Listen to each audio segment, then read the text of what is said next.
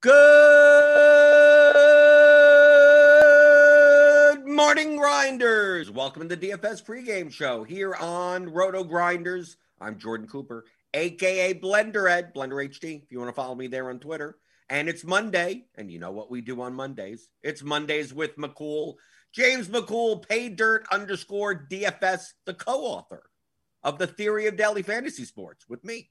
15-hour audio DFS masterclass you could pick up at theoryofdfs.com. I see people in the chat. We're just doing basically mailbag today. So we'll talk about whatever. I know we got a 7-game slate later today, but we don't get starting lineups. We don't even got all the pitchers. So who the hell knows? So post it in the YouTube chat. I see you guys in there. Give me the thumbs up. Thummy thumbs in your way in the door.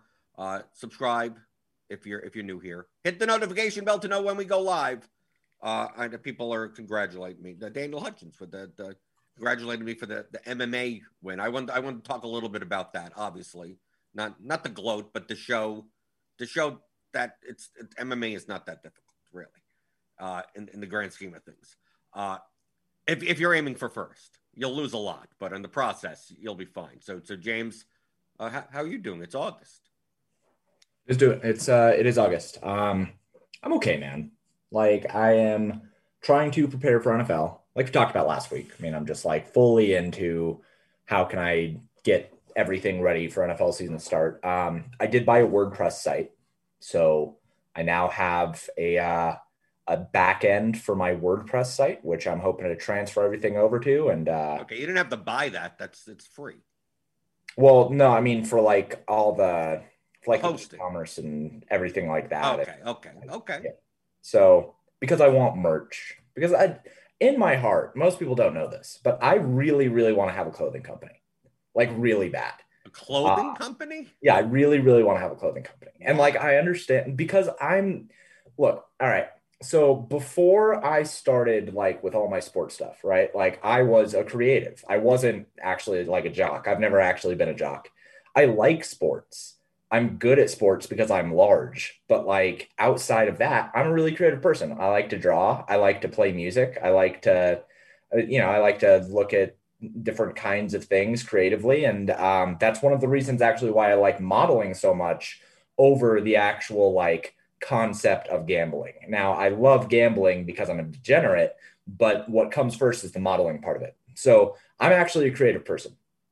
And what I like to do, what Margaret and I do sometimes, is I will draw something and then she will stitch it and she will like create a custom piece of clothing. And I think that stuff is really, really cool. So most people don't know that about me, that I really would like to be like a designer and like have a clothing company because I think that stuff is cool.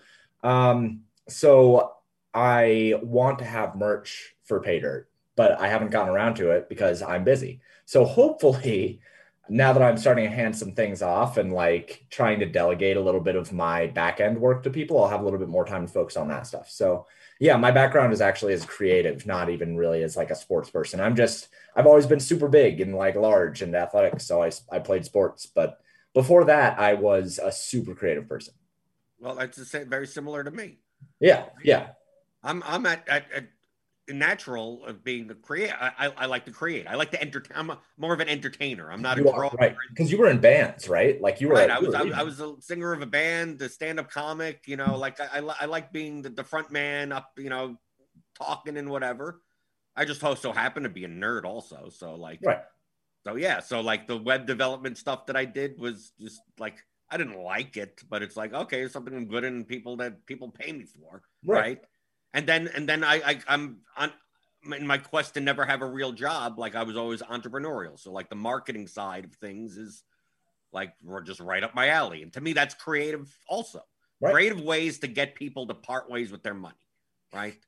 That's how I view it. How could I solve that puzzle without being a scumbag? Right. Sure. I'm an ethical capitalist, I guess. So. Sure. So yeah, so we're both but just the clothing business is just low margin, just like high, like it works at scale, but doesn't work in the just from a business perspective. Sure. I get it. You may enjoy doing that. I just don't think it's necessarily the greatest of businesses. And that's the thing. Like, I don't ever plan on getting out of this space. As long as I am allowed to model for sports and as long as I can like continue to make a living doing this, I want to do that. But there's a lot of things I want to do on the side. Like, there are things that I want to do in terms of like creative capacity. Like, I want to have a clothing company. I want to like design some decals. I want to like maybe make some coffee mugs or something like that. I think that stuff is cool.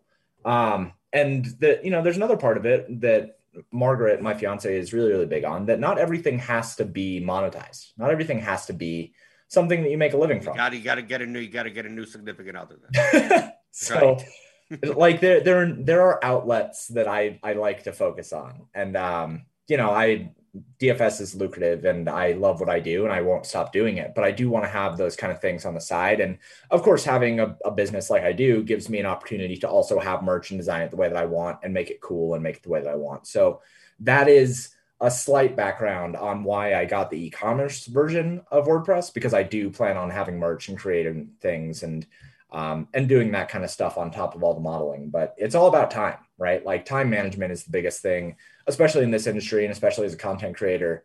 Time is by far the most valuable resource. And not even in DFS. Like, you and I have talked at length about how building a lineup, building your portfolio of lineups, that shouldn't take 9 hours. Like, that's not where your time should be going. Your time should be going towards like researching where you're going to find your edge and putting together.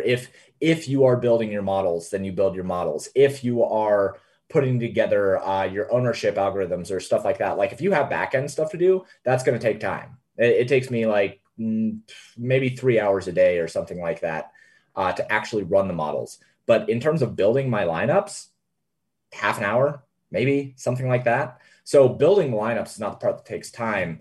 Finding out where you are going to get your edge on a slate and what your strategy is and how you want to build out your portfolio or your single lineup or your 5 lineups or whatever, that's where most of your time is going to be taken. And people like Jordan, who outsource a lot of the backend stuff, right? Like, you do not care about building models. You do not care about building an optimizer. You do not care about any of those things. You care significantly more about handing that off to somebody else who you think does it really, really well and using the stuff that they have so that you can spend less time on doing that kind of stuff and more time maximizing the fruits of your labor in your portfolio. Right. I mean, that to highlight my MMA score this past weekend, I started playing MMA when COVID hit, right? Because Dana White, Fight Island, they came back. They had the soccer. I already knew the soccer stuff, so whatever. I spend more of my time on studying and back testing strategies, like looking and seeing what works and what doesn't work, what's correlated, what's not correlated. So analyzing data, like for the things that matter the most to me from a game theory perspective. So for instance, in the like I've shown, I didn't do this last year. Like, this MMA spreadsheet that I have, like, I only made like about 3 months ago. And those 3 months have been my most successful in MMA, right? I was always still using these types of concepts, but didn't turn them into numbers. So developing this spreadsheet, this is not a hard spreadsheet. In fact, it doesn't even pull in. I have to manually update this. So there's no scraping. And then, right, you could probably do that. Me, I could do it in Perl. I could do regular expressions in Perl. I don't know if that's going to help in Excel, but whatever. So I just do it manually. I just update it, Wednesday, Thursday, like a couple of times a week. So what I did for MMA is I went back and I pulled all the scores from the past like 3 years worth of MMA contests. So all I did was pull the fighters and their scores and compared them. I also got the closing lines for their win, their inside their money line, the inside the distance, and their round one. So I was able to get that data. Okay. And then all I did was just compare the two. Just run a simple what plotted the correlation. Just a simple R squared of score versus odds. And obviously the higher odds, and I'm looking for 100+ point scores, because in MMA you pretty much going to need an average of about 100+ per fighter slot in order to win a large field GPP. I mean, sometimes, yeah, obviously depending on the price, sometimes an 880 at lower scale. But all I care about is what correlates most to a 100-point score. Now, obviously in an MMA, it's easy to figure. I mean, this is common sense. If you get a stoppage, a finish in the first round, that's the most correlative to a 100+ point score, because obviously you get 90 points for winning in the first round. So it's quite hard not to get 100 points. Now, there are times where 93, sure, yeah. I mean, like right in the beginning, and this is including the win bonus for the first minute. So obviously, round one odds to a 100-point score is like a 0.93 R, which is, James, that's like, yeah, that's basically like on it. Right, that's insanely high. Inside the distance, which is just any finish, is like 0.73. Okay? Now, obviously, there are some times where, you get a third round finish and it doesn't get there, but 100-point scores are most correlative. It's very hard for a fighter to get a 100+ point score without a finish, right? So, which makes it, 0.73. This all makes sense. Like, it's just common sense. You could think, obviously, you get more points for a finish than you are for a decision.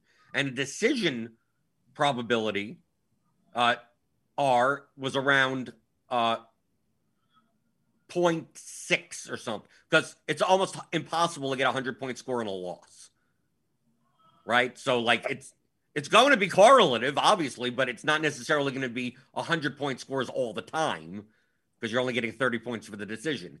And then what I also did is compared the pricing on the fighters versus the 100 points, like, because you need more points. Like 90 points may not cut it for a 9K fighter. So that leans it more towards the round one, right? So the lower price fighters, like, I took a look at the optimal lineups of all those contests for the past 3 years.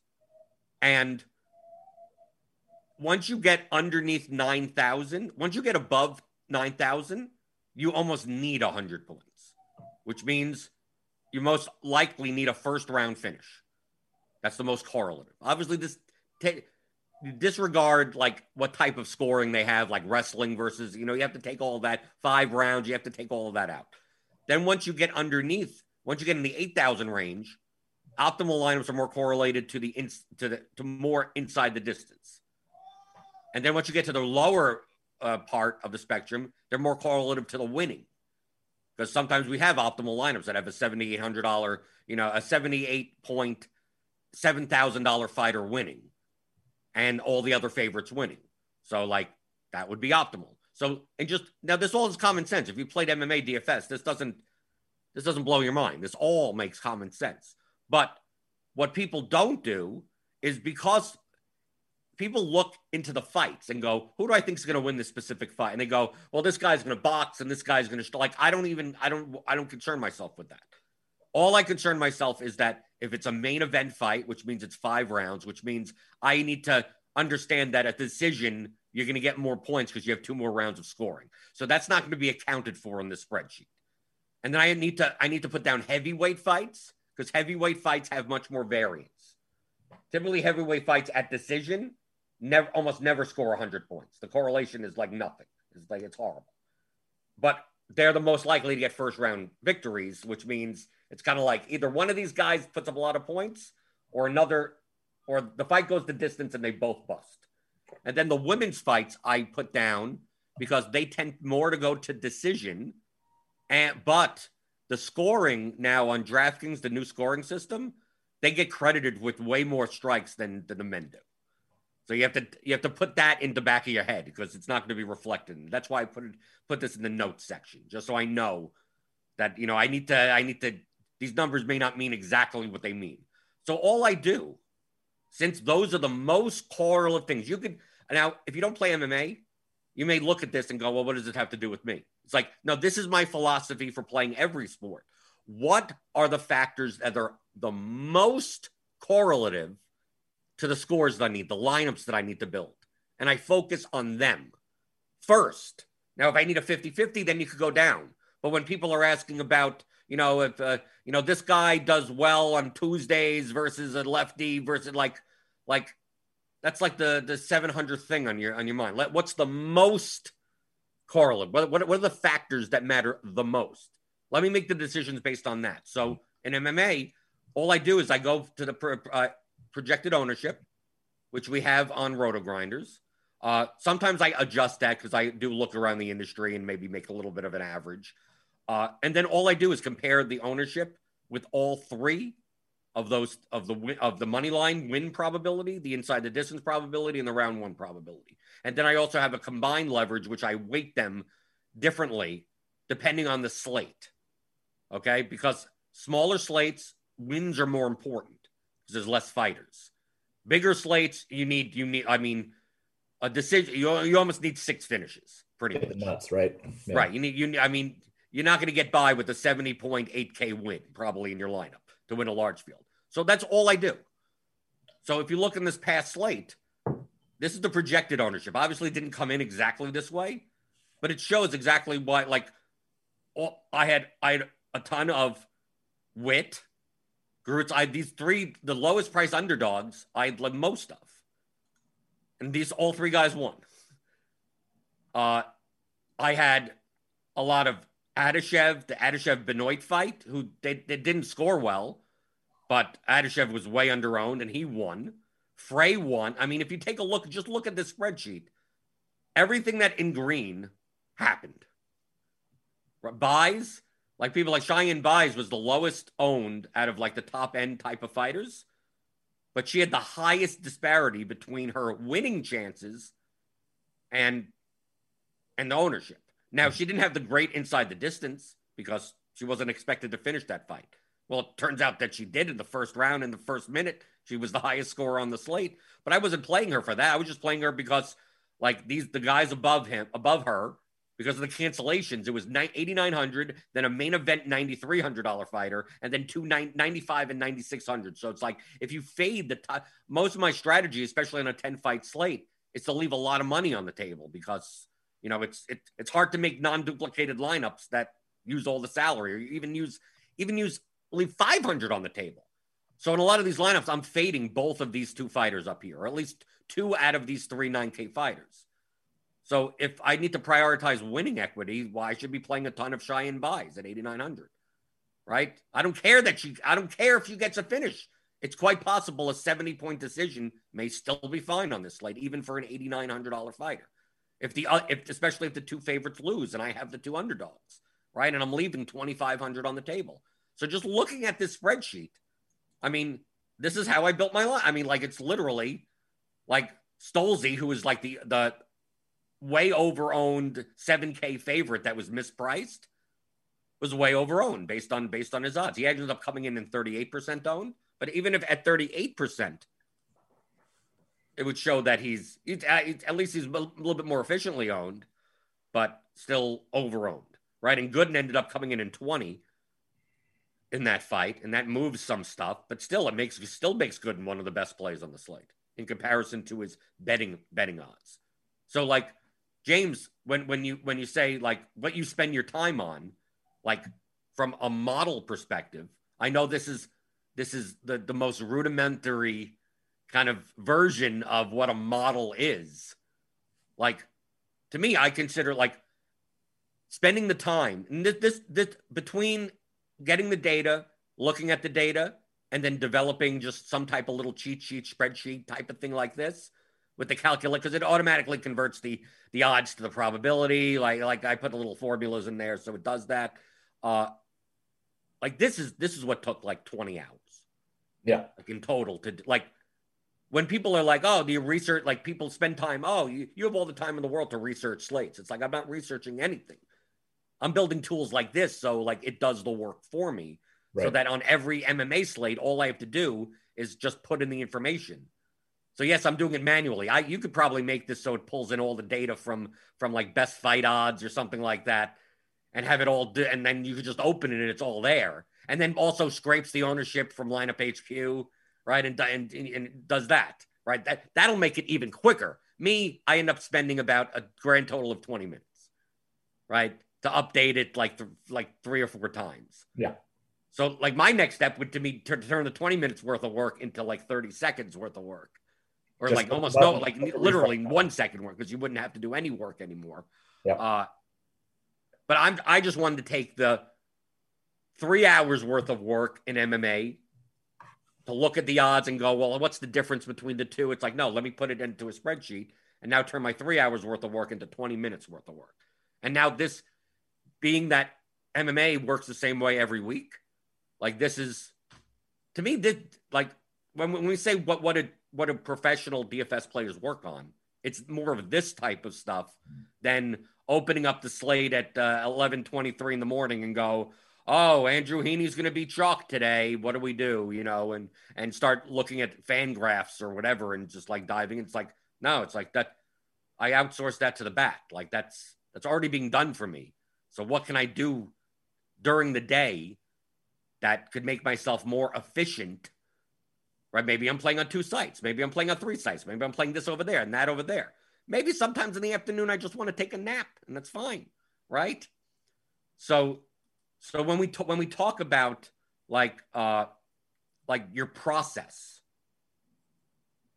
once you have like a successful process, if you're a profitable DFS player and you've been doing stuff like manually, like comparing, going into the projections, reading articles and going, okay, now I'm getting a sense of this guy's going to be higher owned and this guy's going to be low owned. It's worth playing this. You know, this is contrarian, this versus in this contest. Once you get all that down, your next goal is to now make it much more time efficient so that you can now reap the rewards on your process more so by playing more sites, by playing more sports, by going, okay, I conquered this. Now, how do I make this 3 hours into 20 minutes?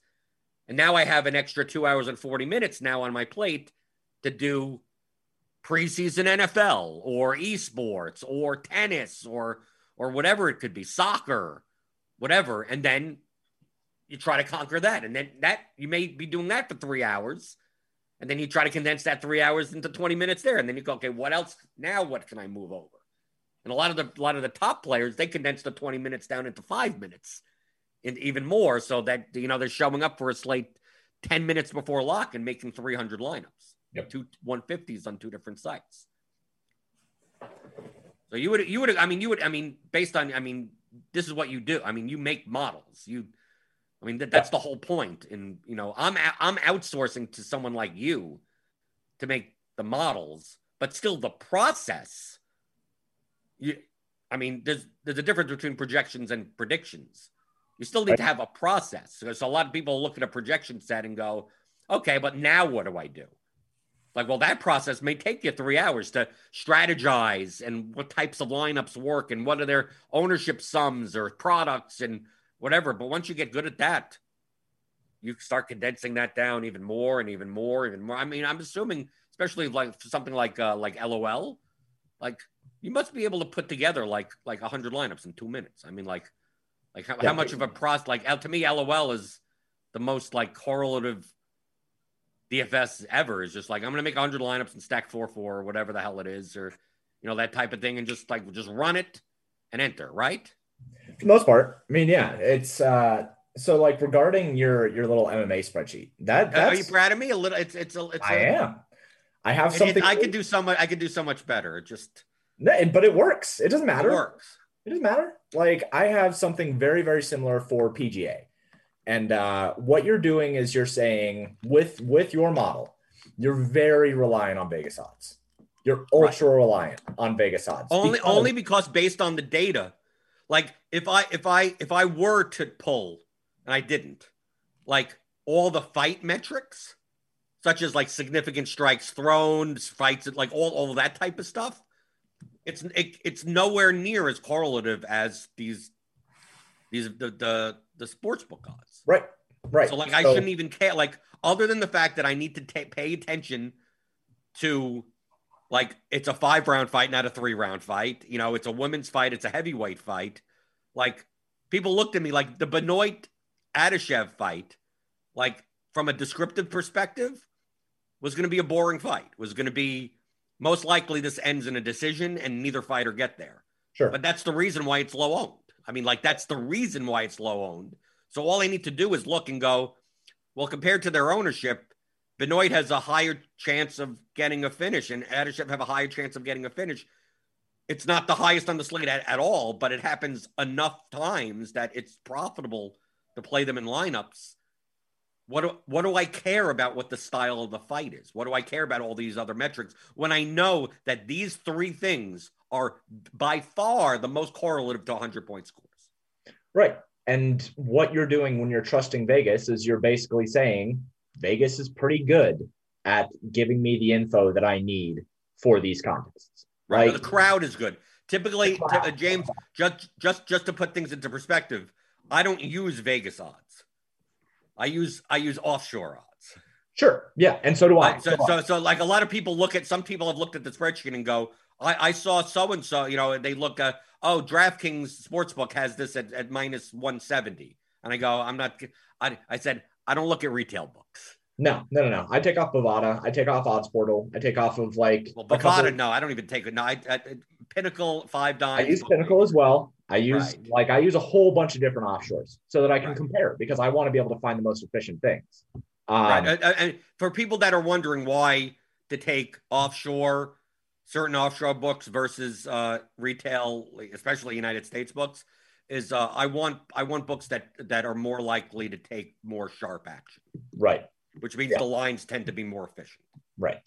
So I use a whole bunch of different offshore as well. And what I do with PGA, I don't think that I'm great at guessing what golfer is going to do. I have built models in the past. My golf models have been effective, but I don't think that they have been as good as what Vegas can do. So I say to myself, all right, I'm just going to trust Vegas. How can I utilize Vegas odds the best in PGA to put myself in a position to build good PGA lineups? The main thing that you need in PGA is top 5. Like that's what you need. You need the winner. You need somebody in second. You probably need somebody in third. And then after that, you probably need 2 other top 10 guys. But like, if you don't have the winner, first off, and like 2 other guys that are top 5, you don't stand a chance in GPPs. So I put together a model on PGA that pulls in the Vegas odds for the outright winner, top 5, top 10, top 20. And then I bring in ownership from a whole bunch of different sources. I have an ownership conglomerate that I put together. And then I weight things against Vegas odds. And then I bring in all the sheets and I bring in all the CSVs from DraftKings, FanDuel, and Yahoo. And what I do is I compare the price of the player against their odds to finish top 5 or their odds to finish top 10, or if you're in cash games, their odds to finish top 20. And then I just find inefficiencies and that's it. Like after that, I put in some ownership and I use my ownership conglomerate and I find where leverage sits. So like if there's usually like 3 or 4 players that are high priced somewhere in the, 10K plus, and almost always one of those guys is going to be significantly higher than the other ones. And like, there's leverage in that. There's a lot of leverage in that. Maybe Rory McIlroy is going to be the highest owned golfer on any given slate, but he doesn't even have the best odds to finish top 5. People are like, oh, well, he does well on Bermuda greens and there's a lot of par 40s on this and there's no trees and he doesn't like trees or whatever. And so he ends up being higher owned and he's like plus 400 to be top 5, and Jordan Spieth is plus 250 to be top 5, and he's only half as owned as Rory McIlroy.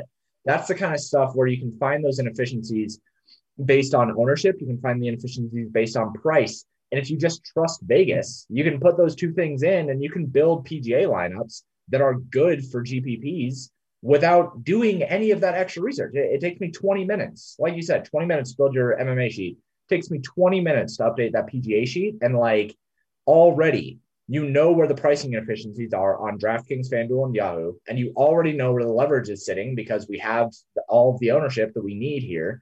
And all PGA is getting the top 5 or top 10 guys at lower ownership than the rest of the field. And there you go. So PGA, I have a similar way that you look at it with MMA, where you're just looking at it and saying, okay, which fighters are underpriced based on their Vegas odds or based on the crowd. Right, but I'm not even thinking about price. I'm just thinking about to me, it's just ownership because MMA is so binary. Like the price doesn't even matter. Right, but you have it as one of your inputs. You have the salary is only here for show. The salary has nothing to do with any of these numbers. Okay, sure. So all I know is that the lower the price, like you have, I'm still employing the game theory element of this in building a lineup is not in here. This is just that's why I call it more of a cheat sheet than a model. I know that on a smaller slate, this is a 10-fight card, that getting unique is going to be much harder, which means I'm going to have to leave money on the table in order to get unique. So that means I'm going to have to not play guys that are up here, and I'm going to have to play multiple underdogs. Mm-hmm. I also need to prioritize win equity more than inside the distance because getting 6 winners in your lineup is going to be more important on a 10-fight card than on a 15-fight card. Like 6 winner lineups, I mean, you'll cash with them, but you're not guaranteed to win with a 6-winner lineup because you need the 6 highest finishing winners when there are 15 fights on the slate. Yep. So I take that. So I need to still look at the game theory of what types of lineups am I putting together, but I use this as more of a cheat sheet on people may look at this and go, this is how I decide who I think is going to win the fight. This has nothing to do with predicting. All it is showing Cheyenne Buys is 59% chance to win based on the betting line. And she's 23% owned, which means she's 2.57 times more likely to win than her own. I mean, that's all it is. It all is a division, right? So I take a look at something like if you took a look at Gooden, right, who was 20% owned. It's like his inside the distance he's a 21, according to the Vegas line, 21% chance. He's plus 385 to win inside the distance, but he's 20% owned, right? He's 13% chance to win in the first round. At 20%, obviously first round, it's much harder. But you take a look at, that's why I look at the greens and go, that green means they're under-owned for that, for the win, for the inside the distance, for the round one. And if they're red, that means they're over-owned. Doesn't mean you can't play liners with them, but I mean, if you take a look at my exposures in the 150 max on MMA, the you know who I had the least of? Yoder. Take a look at where the red is. Yoder, DePaula. That was the same exact fight, right? That was right. No, DePaula. No, DePaula bought right because I had a ton of buys, so I didn't have DePaula. But if you take a look at it, you could see who I had the least of. I had way more Strickland than Hall. I had way more of these underdog. I mean, just because the probability. This is what expected value is, right? We talk about this in chapter 4 of Theory of Daily Fantasy Sports. To me, it's the most important chapter. Is it chapter 4? Did I get that right? Yeah, it's chapter 4. It's the most important concept to get is expected value. To me, this is all this sheet shows is the expected value of individual fighters versus their ownership. Yeah. Doesn't mean that, I can't play Hall in a lineup. No, of course you can. Just you should probably play any lineup that includes a fighter that has a bunch of red in it. You should play with more of the green fighters, right? The more of the under-owned fighters. Leave money on the table, right? That type of thing. All that does is show you that. How to build plus EV lineups using the ownership. Obviously, you need to have more accurate ownership, right? If you're off, Garcia ended up actually being 53% owned. So he turned into I had more Garcia because I still had to play guys at the top. I had more Garcia than Barberena. Yet, if I knew that Garcia would be 53 and Barberena would be 51, you could take a look just at the numbers here that I probably should have had a little bit. I should actually have had less Garcia and a little bit more Barberena in my lineups. but I was having less of both of them, so it didn't matter, right? You take a look, Kose ended up being like 43% owned, so he became less. I should have played more Melsik Bagdasarian, who ended up coming at 38% owned, right, based on this, than the other guy. I mean, they're not that much different, but it stands out like a sore thumb, Cheyenne buys right here.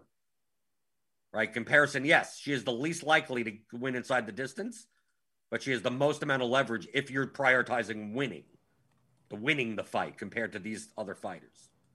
So that's all this is. But you could do this in any sport. Yeah, I have that built into my MLB models. Like Right. on the site, I have it built for stacks because for me, most of what I want to focus on, I have a couple different metrics in the MLB scoring percentages because I measure based on simulations how many times a team scores 8 or more runs, and also now how often a team is the top scoring team overall in runs scored on the slate. And like those two things against ownership, that mostly tells you what you need to know about where you want to stack. Like if a team is going to have a 13% chance at being a top overall scoring team and a 25% chance at scoring 8 or more runs, and they're only projected for a like 40% aggregate ownership or something like that on a 10-game slate, you'll love that, right? Like that's great. You want to focus on that a lot. Same thing with pitchers. I mean, if pitcher is going to be 50% owned, but they only have like a 30% chance of being the top overall scoring pitcher, that's pretty negative leverage. So you're going to need to surround that with positive leverage based on the stacks that you're taking or the hitters that you're taking or whatever. It's all about just like balancing out that EV. You just got to make sure that you can still play things that are over owned. You can still play the 60% owned DeGrom, the 70% owned DeGrom. You just got to make sure that you're not also playing it with the 140% aggregate ownership Coors stack or Orioles stack or whatever. Like you just have to make sure that you are looking at things and associating them together, not thinking linearly, thinking all together and in the same plane. We've talked about that before, and putting together lineups that are going to play off of each other and play well in terms of the leverage that you're gaining and the leverage that you're losing. Right. If you take a look at Slate IQ, I pulled this up from yesterday, and I didn't play. I don't know what slate this is. Was Toronto on the slate? That was yesterday morning. Yeah. Right. That's the same concept of looking at Slate IQ. Yeah. I mean, just really simplify it. People may look at these things and go, "Oh, I'm doing too much math here." There's no math. What math?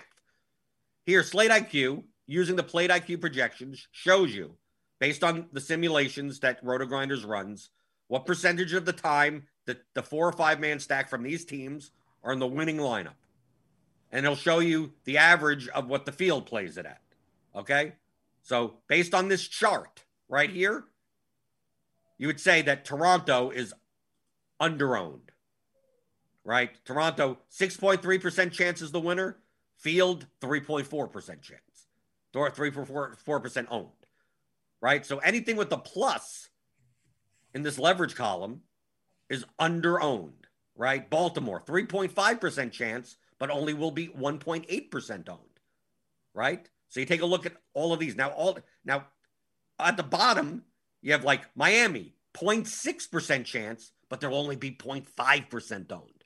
That means they're underowned. It also means that they have a very low likelihood of being the top stack, but they're still underowned. So just the concept. Don't worry yourself about anything else other than what is the probability of the event happening? Are they being owned at the efficient way for their actual probability? Are you getting paid more? Remember, DFS is a game of relative value. So if you're able to get points that other people aren't getting at a premium, you want to take it. So if 2 teams project the same and one's going to be twice as owned, you want to take the one that's less owned because you're going to make more points because more of the field is going to be here. And when you get your points, less other people have those points. So your goal is to just, what is the probability and what are they owned? So when you're making that calculation in your head, when you're looking, I'm not talking about you're making numbers, just conceptually, is this team over or under owned? Even if you don't want to look at Slate IQ, just look at ownership projections, look at just common sense. Maybe you're not looking at anything. You're just looking at the salaries and go, oh, this is the best team on the slate. This is the worst team on the slate. Just think, okay, I know this is the best team on the slate to stack. Are they going to be over-owned or under-owned? Then you go to the next team. Are they going to be over-owned or under-owned? Are they, look at a pitcher. Are they going to be over-owned or under-owned? Right? In comparison to how likely they are, to be in the winning lineup. So obviously we do some of the work for you at Roto Grinders. I mean, and we have the projection. You could make your own model. You could look at ours. You could provide you with the tools for that. But at the end of the day, you have to build a lineup that has a higher probability in total of winning than other lineups in the contest. And you could do that by under-owned or over-owned. That's what the core of expected value is. If you're getting a six-sided die roll, and James, we do this in the course. I gave you the choice in the course, six-sided die roll. I'm going to give you 20-1 odds on you being able to guess which number comes out. I mean, you're going to take that bet, right? Yeah, absolutely. Every time. Okay. But the main point is, doesn't matter what number you pick. No. Okay. You're giving me 21. Right. But because the probability of is 1/6 of any number. So your aim isn't to predict what number is going to, I'm going to look at the die. I'm going to study the past die rolls, right? Like the roulette wheel. Oh, it most likely comes up on 4. I think it comes up on 4 today. Like, it doesn't matter. It's a plus EV bet no matter what you bet on. Obviously, if I said, okay, it's a six-sided die roll, I'll give you 20-1 on 6 and 8-1 on all the other numbers. Like, you just be betting 6 all the time. Every time. Right, every time, because it has. Do you think that it's going to come up 6 every time? No, but it'll come up every and on average every 6 rolls, and you get paid 20 times. You should be getting paid 5-1, but now you're getting paid 20-1. So you're going to make 4 times the amount of money, even though the other numbers at 8-1 is still good odds, right? That's still under-owned, right? That's still under-owned, but the other one is even more drastically under-owned, right? Paying you 20-1, but that's essentially what DFS. I mean, James, is there at its core, from a conceptual standpoint, isn't expected value that concept at the core of what all DFS play is? Well, I mean that and BVP, yeah, but yeah, man. If you're not playing correctly in EV, and if you're not caring about 6 at bats, then you shouldn't have been playing DFS. Right, but this is why I highlight. That's why, in the chat, we're talking about MMA. Well, this is the fact that the best DFS players tend to be good in all sports is not a coincidence. It's because it's all based on these core concepts. It's all based on it. Just how can I relate this now to MMA, to PGA,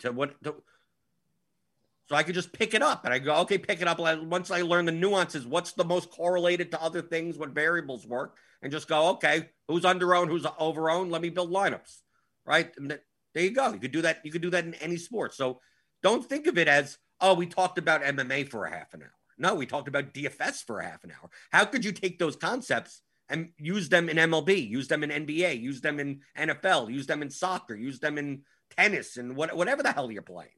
Best ball. It's the same thing. It's all the same thing. The other thing that I will say is that it didn't used to be. I mean, obviously, if you had all of this conceptual knowledge 10 years ago, you would have crushed. What up? You would have crushed.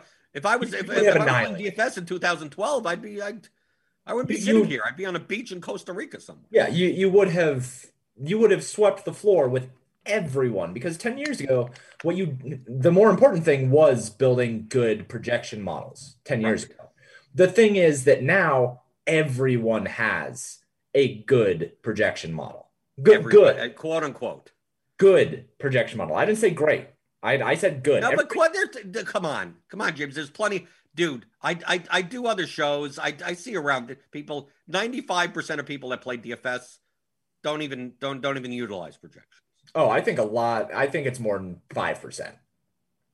No. I think it's more than 5%. I think we're probably now at this point to about 20%. Okay, fine. I'll give you that at least. But that still means 80% of people are just going, I don't know what the hell's going to go on today. You know, they're throwing their hat in the air. But my point is that if 20% of the field is using a good projection model, that's the payout. That's the payout. So like, sure, there's going to be people that are getting lucky that are not using projection models. And there are people that are not using projection models, but are good enough at the core concepts that we have talked about to be able to play and still compete. But 10 years ago, projection models, like you needed to be able to project things in order to find any success. Now, I think projection models are significantly less important than understanding the core concepts of how to build EV lineups and understanding ownership and understanding leverage and understanding how to pass the field. I think that stuff, like, obviously, like we just said, you would have just crushed the industry 10 years ago if you like had access to ownership models and had access to leverage models and stuff like that, but they didn't have it. Nowadays, I think that it's almost a necessity to be able to find long-term sustained success, because everybody is like not everybody, but the people who are cashing and the people who are playing well and the people who are playing well consistently, they already have access to the tools. They already have access to the models. You beat them by understanding that it's not only about the projections, that it's not only about the, well, a lot of times people are overvaluing the median by a lot. By way too much, right? That it's not about the median. Right. So that's where the edge lies now. And I preach that if you're over at Pater, like I preach that a million times a day, that sure, like the projections are there. I think projections are good, but what I talk significantly more about, and in my write-up every day, I talk significantly more about, okay, where's the actual edge on this slate? Like where is the ownership going to go? Why is it going there? Can I understand it? Yeah, sure. Should you be playing this guy who's probably overowned? Yeah, because we have these teams that are going to be lower owned and they project well. And I talk so much more about the leverage and where to gain that EV structure rather than talking about the projections. I think, like, even if I didn't have projections over at PayDirt, even if I just had rankings, even if I just had ownership, I think that it would still be just as good and as like solid of community, because I have been teaching that kind of thing for so long that people understand it. And there are people that still don't want to adhere to it and still home run hunt. And it's like, I mean, you could, but hold on, James, you could do that if you wanted to go and get the sportsbook lines on home runs, right? Pete Alonso plus 225, right? Joey Gallo plus 250, whatever, and compare that to ownership. I mean, the chance of hitting a home run is not, it's probably not like the only thing you should be looking at for MLB, but I mean, that's at least a 14-point score on DraftKings and 18 on FanDuel. That if you wanted if you wanted to compare those to the ownership projections, isn't that better than using nothing? No, because I would just tell you to go build a parlay on that site and like not play DFS. Like no. What you do is you compare. Oh, Pete Alonso is plus 225. Joey Gallo is plus 225. Pete Alonso is going to be 25% owned. Joey Gallo is going to be 4% owned. Yeah, I mean, I can show you that. I think that a better application of that would be within the same team, though, right? I think a better application that is look at a model that has every variable other than just sure, yeah, I get that. Right, like, but I'm just saying, if you just wanted to, like, my attitude is, if you're already at the point where you're comparing home run odds from sports books to the ownership, you're conceptually more accurate than most other people. And someone that is that conceptually accurate probably is not just using home run odds, right? They're using an actual projection model, right? I agree. And doing the same thing. Sure. Like it's one of those things like self-selection. Yeah. Right. But someone that understands that concept is not just going to use home run odds. Right. Yeah. And it's, but you see it all the time. I mean, you see it all the time. And what people are doing is they're not going and looking at the home run odds on Pinnacle. They're not going and looking at that. What they're doing is they're looking at ISO, or they're looking at slug, or they're looking at Anthony Rendon against sliders from left-handed pitchers. And they're like, this is the guy. And it's like, just stack the team, dude. Like if you think that somebody is going to hit a home run against this guy, if you think, like, if you are sold that it is going to be Shohei Ohtani hitting this home run, if you are sold on it, then just put Fletcher and Iglesias in front of him. And if Fletcher hits the home run, you're still there. Like, you got the home run. Don't home run hunt. Just stack the team. Just stack the team. If you think that there's a hitter like Juan Soto, right? Juan Soto is so good, man. He's so good. He's so good up against like right-handed pitcher. That's awesome. You think he's going to hit a home run? 3-man stack it. He never bats leadoff.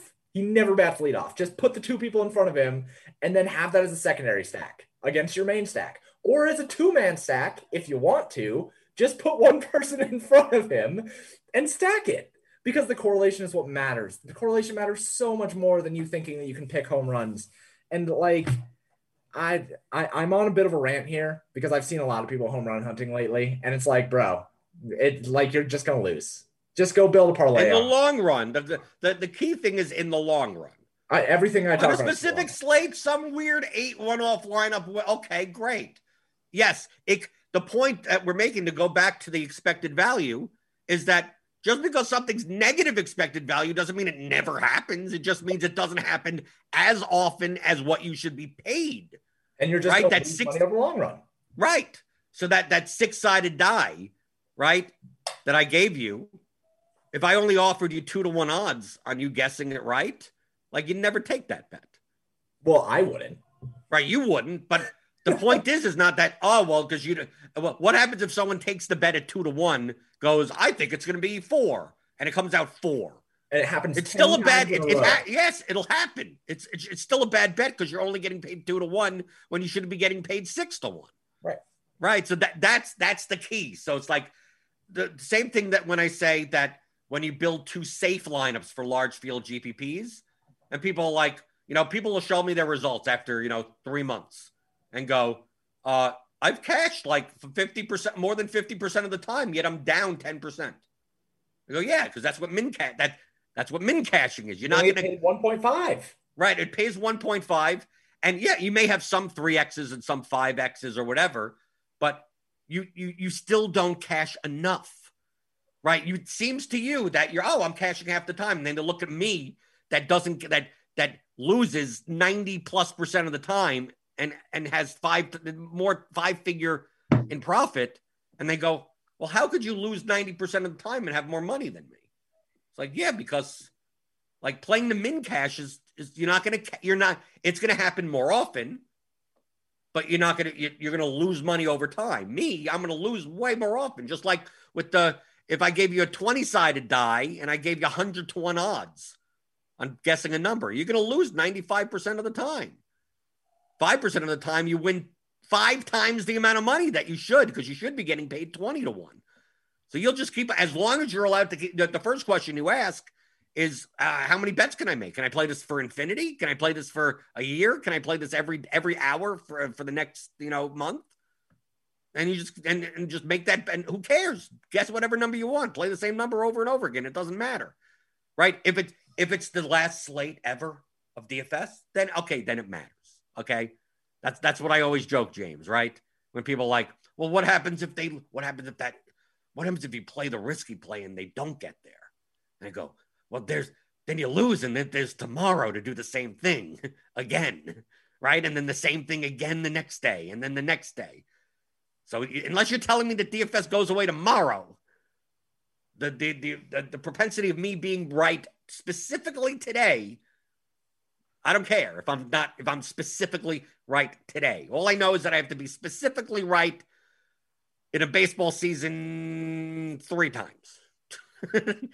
Give me 3 times. I don't know what 3 days they're going to be. I don't know, but I'm going to play as if 3 of these times I'm going to be right. And based on the odds that I'm looking at, the 3 times that I'm right are going to make up for all my losses and then give me 5 times the amount of profit, because I'm constantly playing lineups that have a higher probability of winning first place than what the field is playing them at. So like that's the kit and caboodle. You could do it for any sport, but I just wanted to show like my MMA spreadsheet to show just like, this is not high tech stuff. I mean, like, dude, I don't even know what the hell I did there. I just erased this thing. I don't even know if can I fix that? Okay. Can I do that? Okay.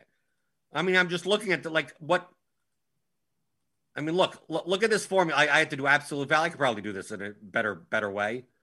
But like converting minus 235 to 70%, and then comparing 70% to 51%. And should I really be dividing 70 by 51? Probably not. But I mean, it at least gives me some relative number to go by. The number in and of itself means nothing. It's just, and then you do the conditional formatting. So it goes from red to green. Like this is not hard Excel stuff that I'm doing. James is looking at me with a smirk on his face going like, this is stuff that he learned in like the first 2 hours of Excel 101 or whatever the hell class he's taken. But this is the extent that I know Excel. That's okay. I say it to a lot of different people. Like, you don't have to be good at Excel. Not everybody has to be good at Excel. There only have to be a couple people that are really good at Excel to make Excel worthwhile for like a whole bunch of people. You're really good. You make stuff in Excel that I go, I can't. I don't even know. I didn't know you could do that. Yeah, you do stuff that I look at and I go, I didn't even know that was a possibility to even do in Excel. I'm exceptional at Excel. I am what they call an Excel wizard. But Excel sucks. And I would like to move away from Excel as soon as possible. I just don't know. You can give me all your Excel stuff when you move over. I can. Yeah. I don't want your specific stuff. I want you to redo with the stuff that I do.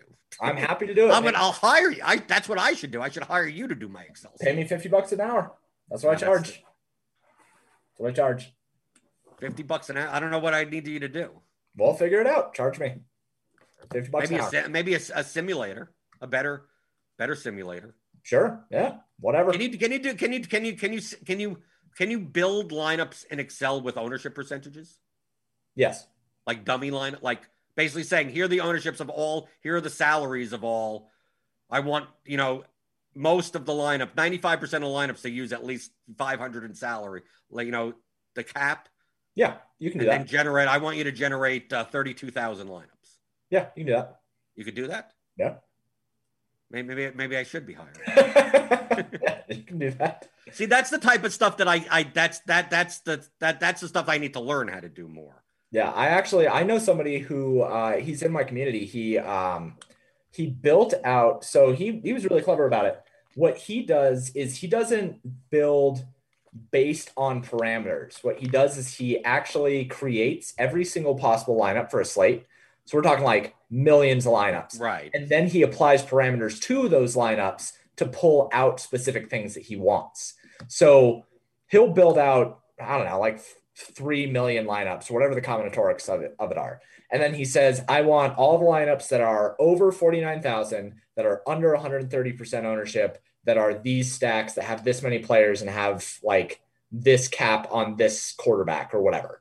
And then it just like separates them. And that's all he does.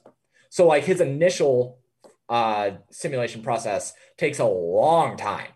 For Excel, that takes a long time. I've tried doing it before. I did because I read up and I got a little module and I put in some stuff to do sims, and it takes either I don't do it well, I got a wrong type. Like anytime I've tried to put together like a simulation type of thing. Yeah. Like because I want to simulate the contest. I don't want to simulate, like I want to be able to put in like, oh, the Super Knuckleball today is 71,000 entries. Yeah. I want to take the ownership and basically run the lineups that are in the contest and see, basically what is high owned, what's low, what's, what has leverage there. Let's just say that in the course of like an hour to 2 hours, I've gotten like up to like 100 sims. Yeah. Which is like, what's the point? Right. Right. Like 100 is not enough. I mean, like, I could do it on the small field stuff. I used to have but even then I'm not even doing it correctly. Like I'm not simulating the play. Like I'm basically saying, put the median projection in. Right. And then run it to see what lineup combinations are more owned or less owned. Like basically I'm doing like I do on a lot of times for like the early slip when I'm showing like, here is the median projection total of the lineup. Here is the sum of the ownership and comparing the two. So I want like, if it's 110, 162, like I don't want the next lineup to be 109, 165. Like I'm eliminating that lineup. Right. So all I'm doing is basically simulating what the dummy lineups in the contests are.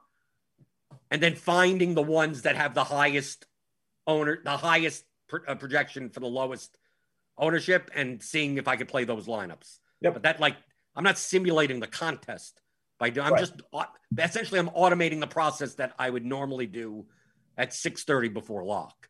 But even then, it runs so damn slowly that I do quicker manually. That's just an efficiency thing. Like that's just me not knowing Excel and not me being an Excel wizard. Right. Yeah. So my baseball stuff when I used to, or my NFL stuff when I used to run it used to take 15 minutes to do simulations when I was bad. That was when I was bad. Now I'm really, really good, and it takes me 52 seconds. And that's great. Yeah. When I could only do 100 an hour, that means that on their scale of bad, that must mean I'm really bad. Oh yeah, no, you're low tier, dude. I know I'm really bad, but at least I admit that. I know that. But the point that I've always made is that I know what my weaknesses are, and of course, you outsource them. Right, and exactly. So, but the thing is that even me being like on the low end of that scale, I'm still probably doing more than 95% of the field does anyway. Yeah, right. It's a low scale, dude. It's a very low standard. This little dinky little spreadsheet. Well, the dinky little spreadsheet made me $17,000 on Saturday. There you go. 20 minutes. What do I care if I need to update this and not you scraping data? That's the part that's gonna. I was traumatized, James, from the late 90s. Uh-huh. Because the only way, like scraping in like 1999, like I learned Perl, and you learn how to use regular expressions. Do we even use regex anymore? Yeah, we do. Okay, but not to the extent of which you have to do it for everything. No, absolutely not. Right, but imagine a world where you have to do that for everything. I don't want to. Right, well, that's the world that I come from. So whenever you say, oh, I just scraped data from here and I moved that and I imported and I aggregated, and all I think about is 1999 and those O'Reilly books that I had to study in order for regular expressions. And I go, I just don't even want to dive into it. No, that sounds terrible. But at least, do you understand, James, now why I look at like this type of stuff and want to outsource it? Because I used to do it now the way from 20 years ago that no one does it anymore because we have way more processes. But I still look at I'm gonna have to write out for me to scrape data from even like lineup HQ it would take me 40 hours to just do it. It may not even be that good. And if the formatting of lineup HQ changes, I need to recode everything because then it's going to start pulling in stuff in wrong spots, and it's going to be a nightmare. But that's all I've ever learned how to. By the time I got into other stuff, I never. The only time I ever had to use Perl because I was working on Wall Street and doing stock market sites, and we had to scrape basically stock. We had all these stock market XML sheets and everything. We always had to pull stuff in from different sources, so that's how I needed to learn that type of stuff. And then so I take a look at me like, oh no, I pull data from multiple, and you like, dude, like you're describing like 4 months worth of work for me.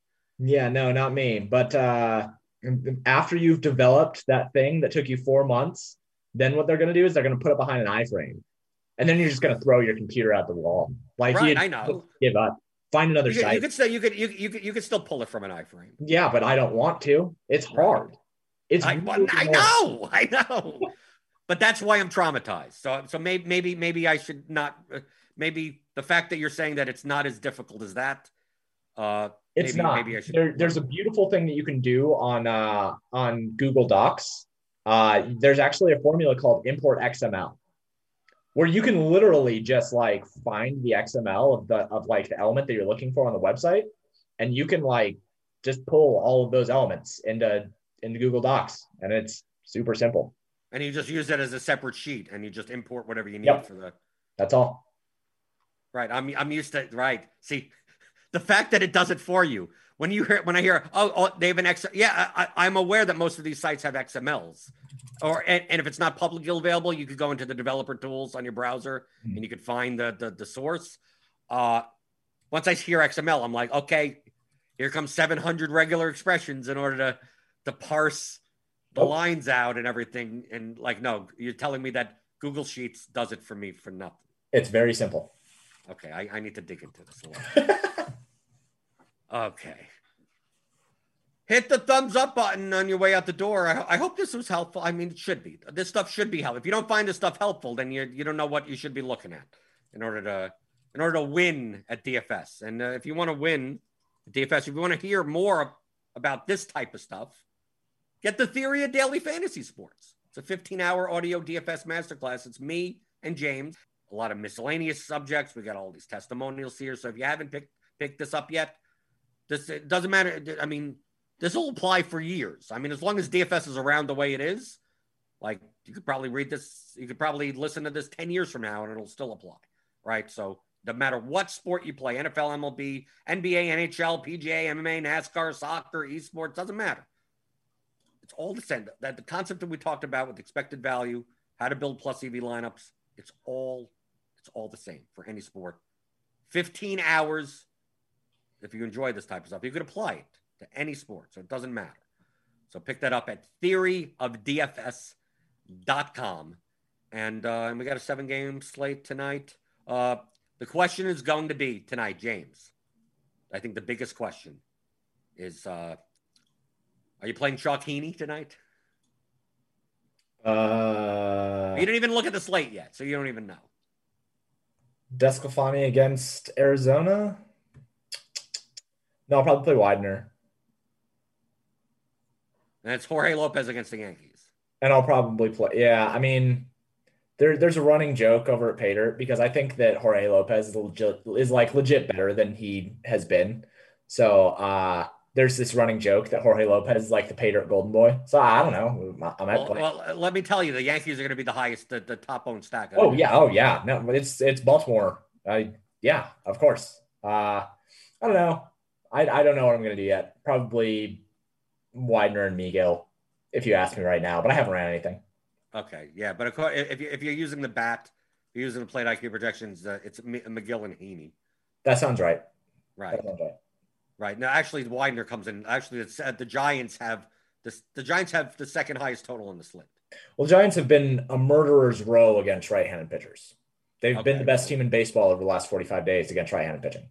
So that makes sense. But I think the Widener is good, and my models usually like him. I don't know. Maybe I don't know. We'll see where it goes. We'll see where it goes. So there you go. For anyone that wanted actual MLB slate analysis, you got 2 minutes at the end. But that's why you sign up for Roto Grinders. You get the projections, you get all the content, you get the premium stuff. We got Grinders Live coming up later today at 5:30, 6:30 premium crunch time. So click on that link in the description. Get $10 off your first month of Roto Grinders Premium. You can follow James at paydirt_DFS on Twitter. Follow me, Blender HD.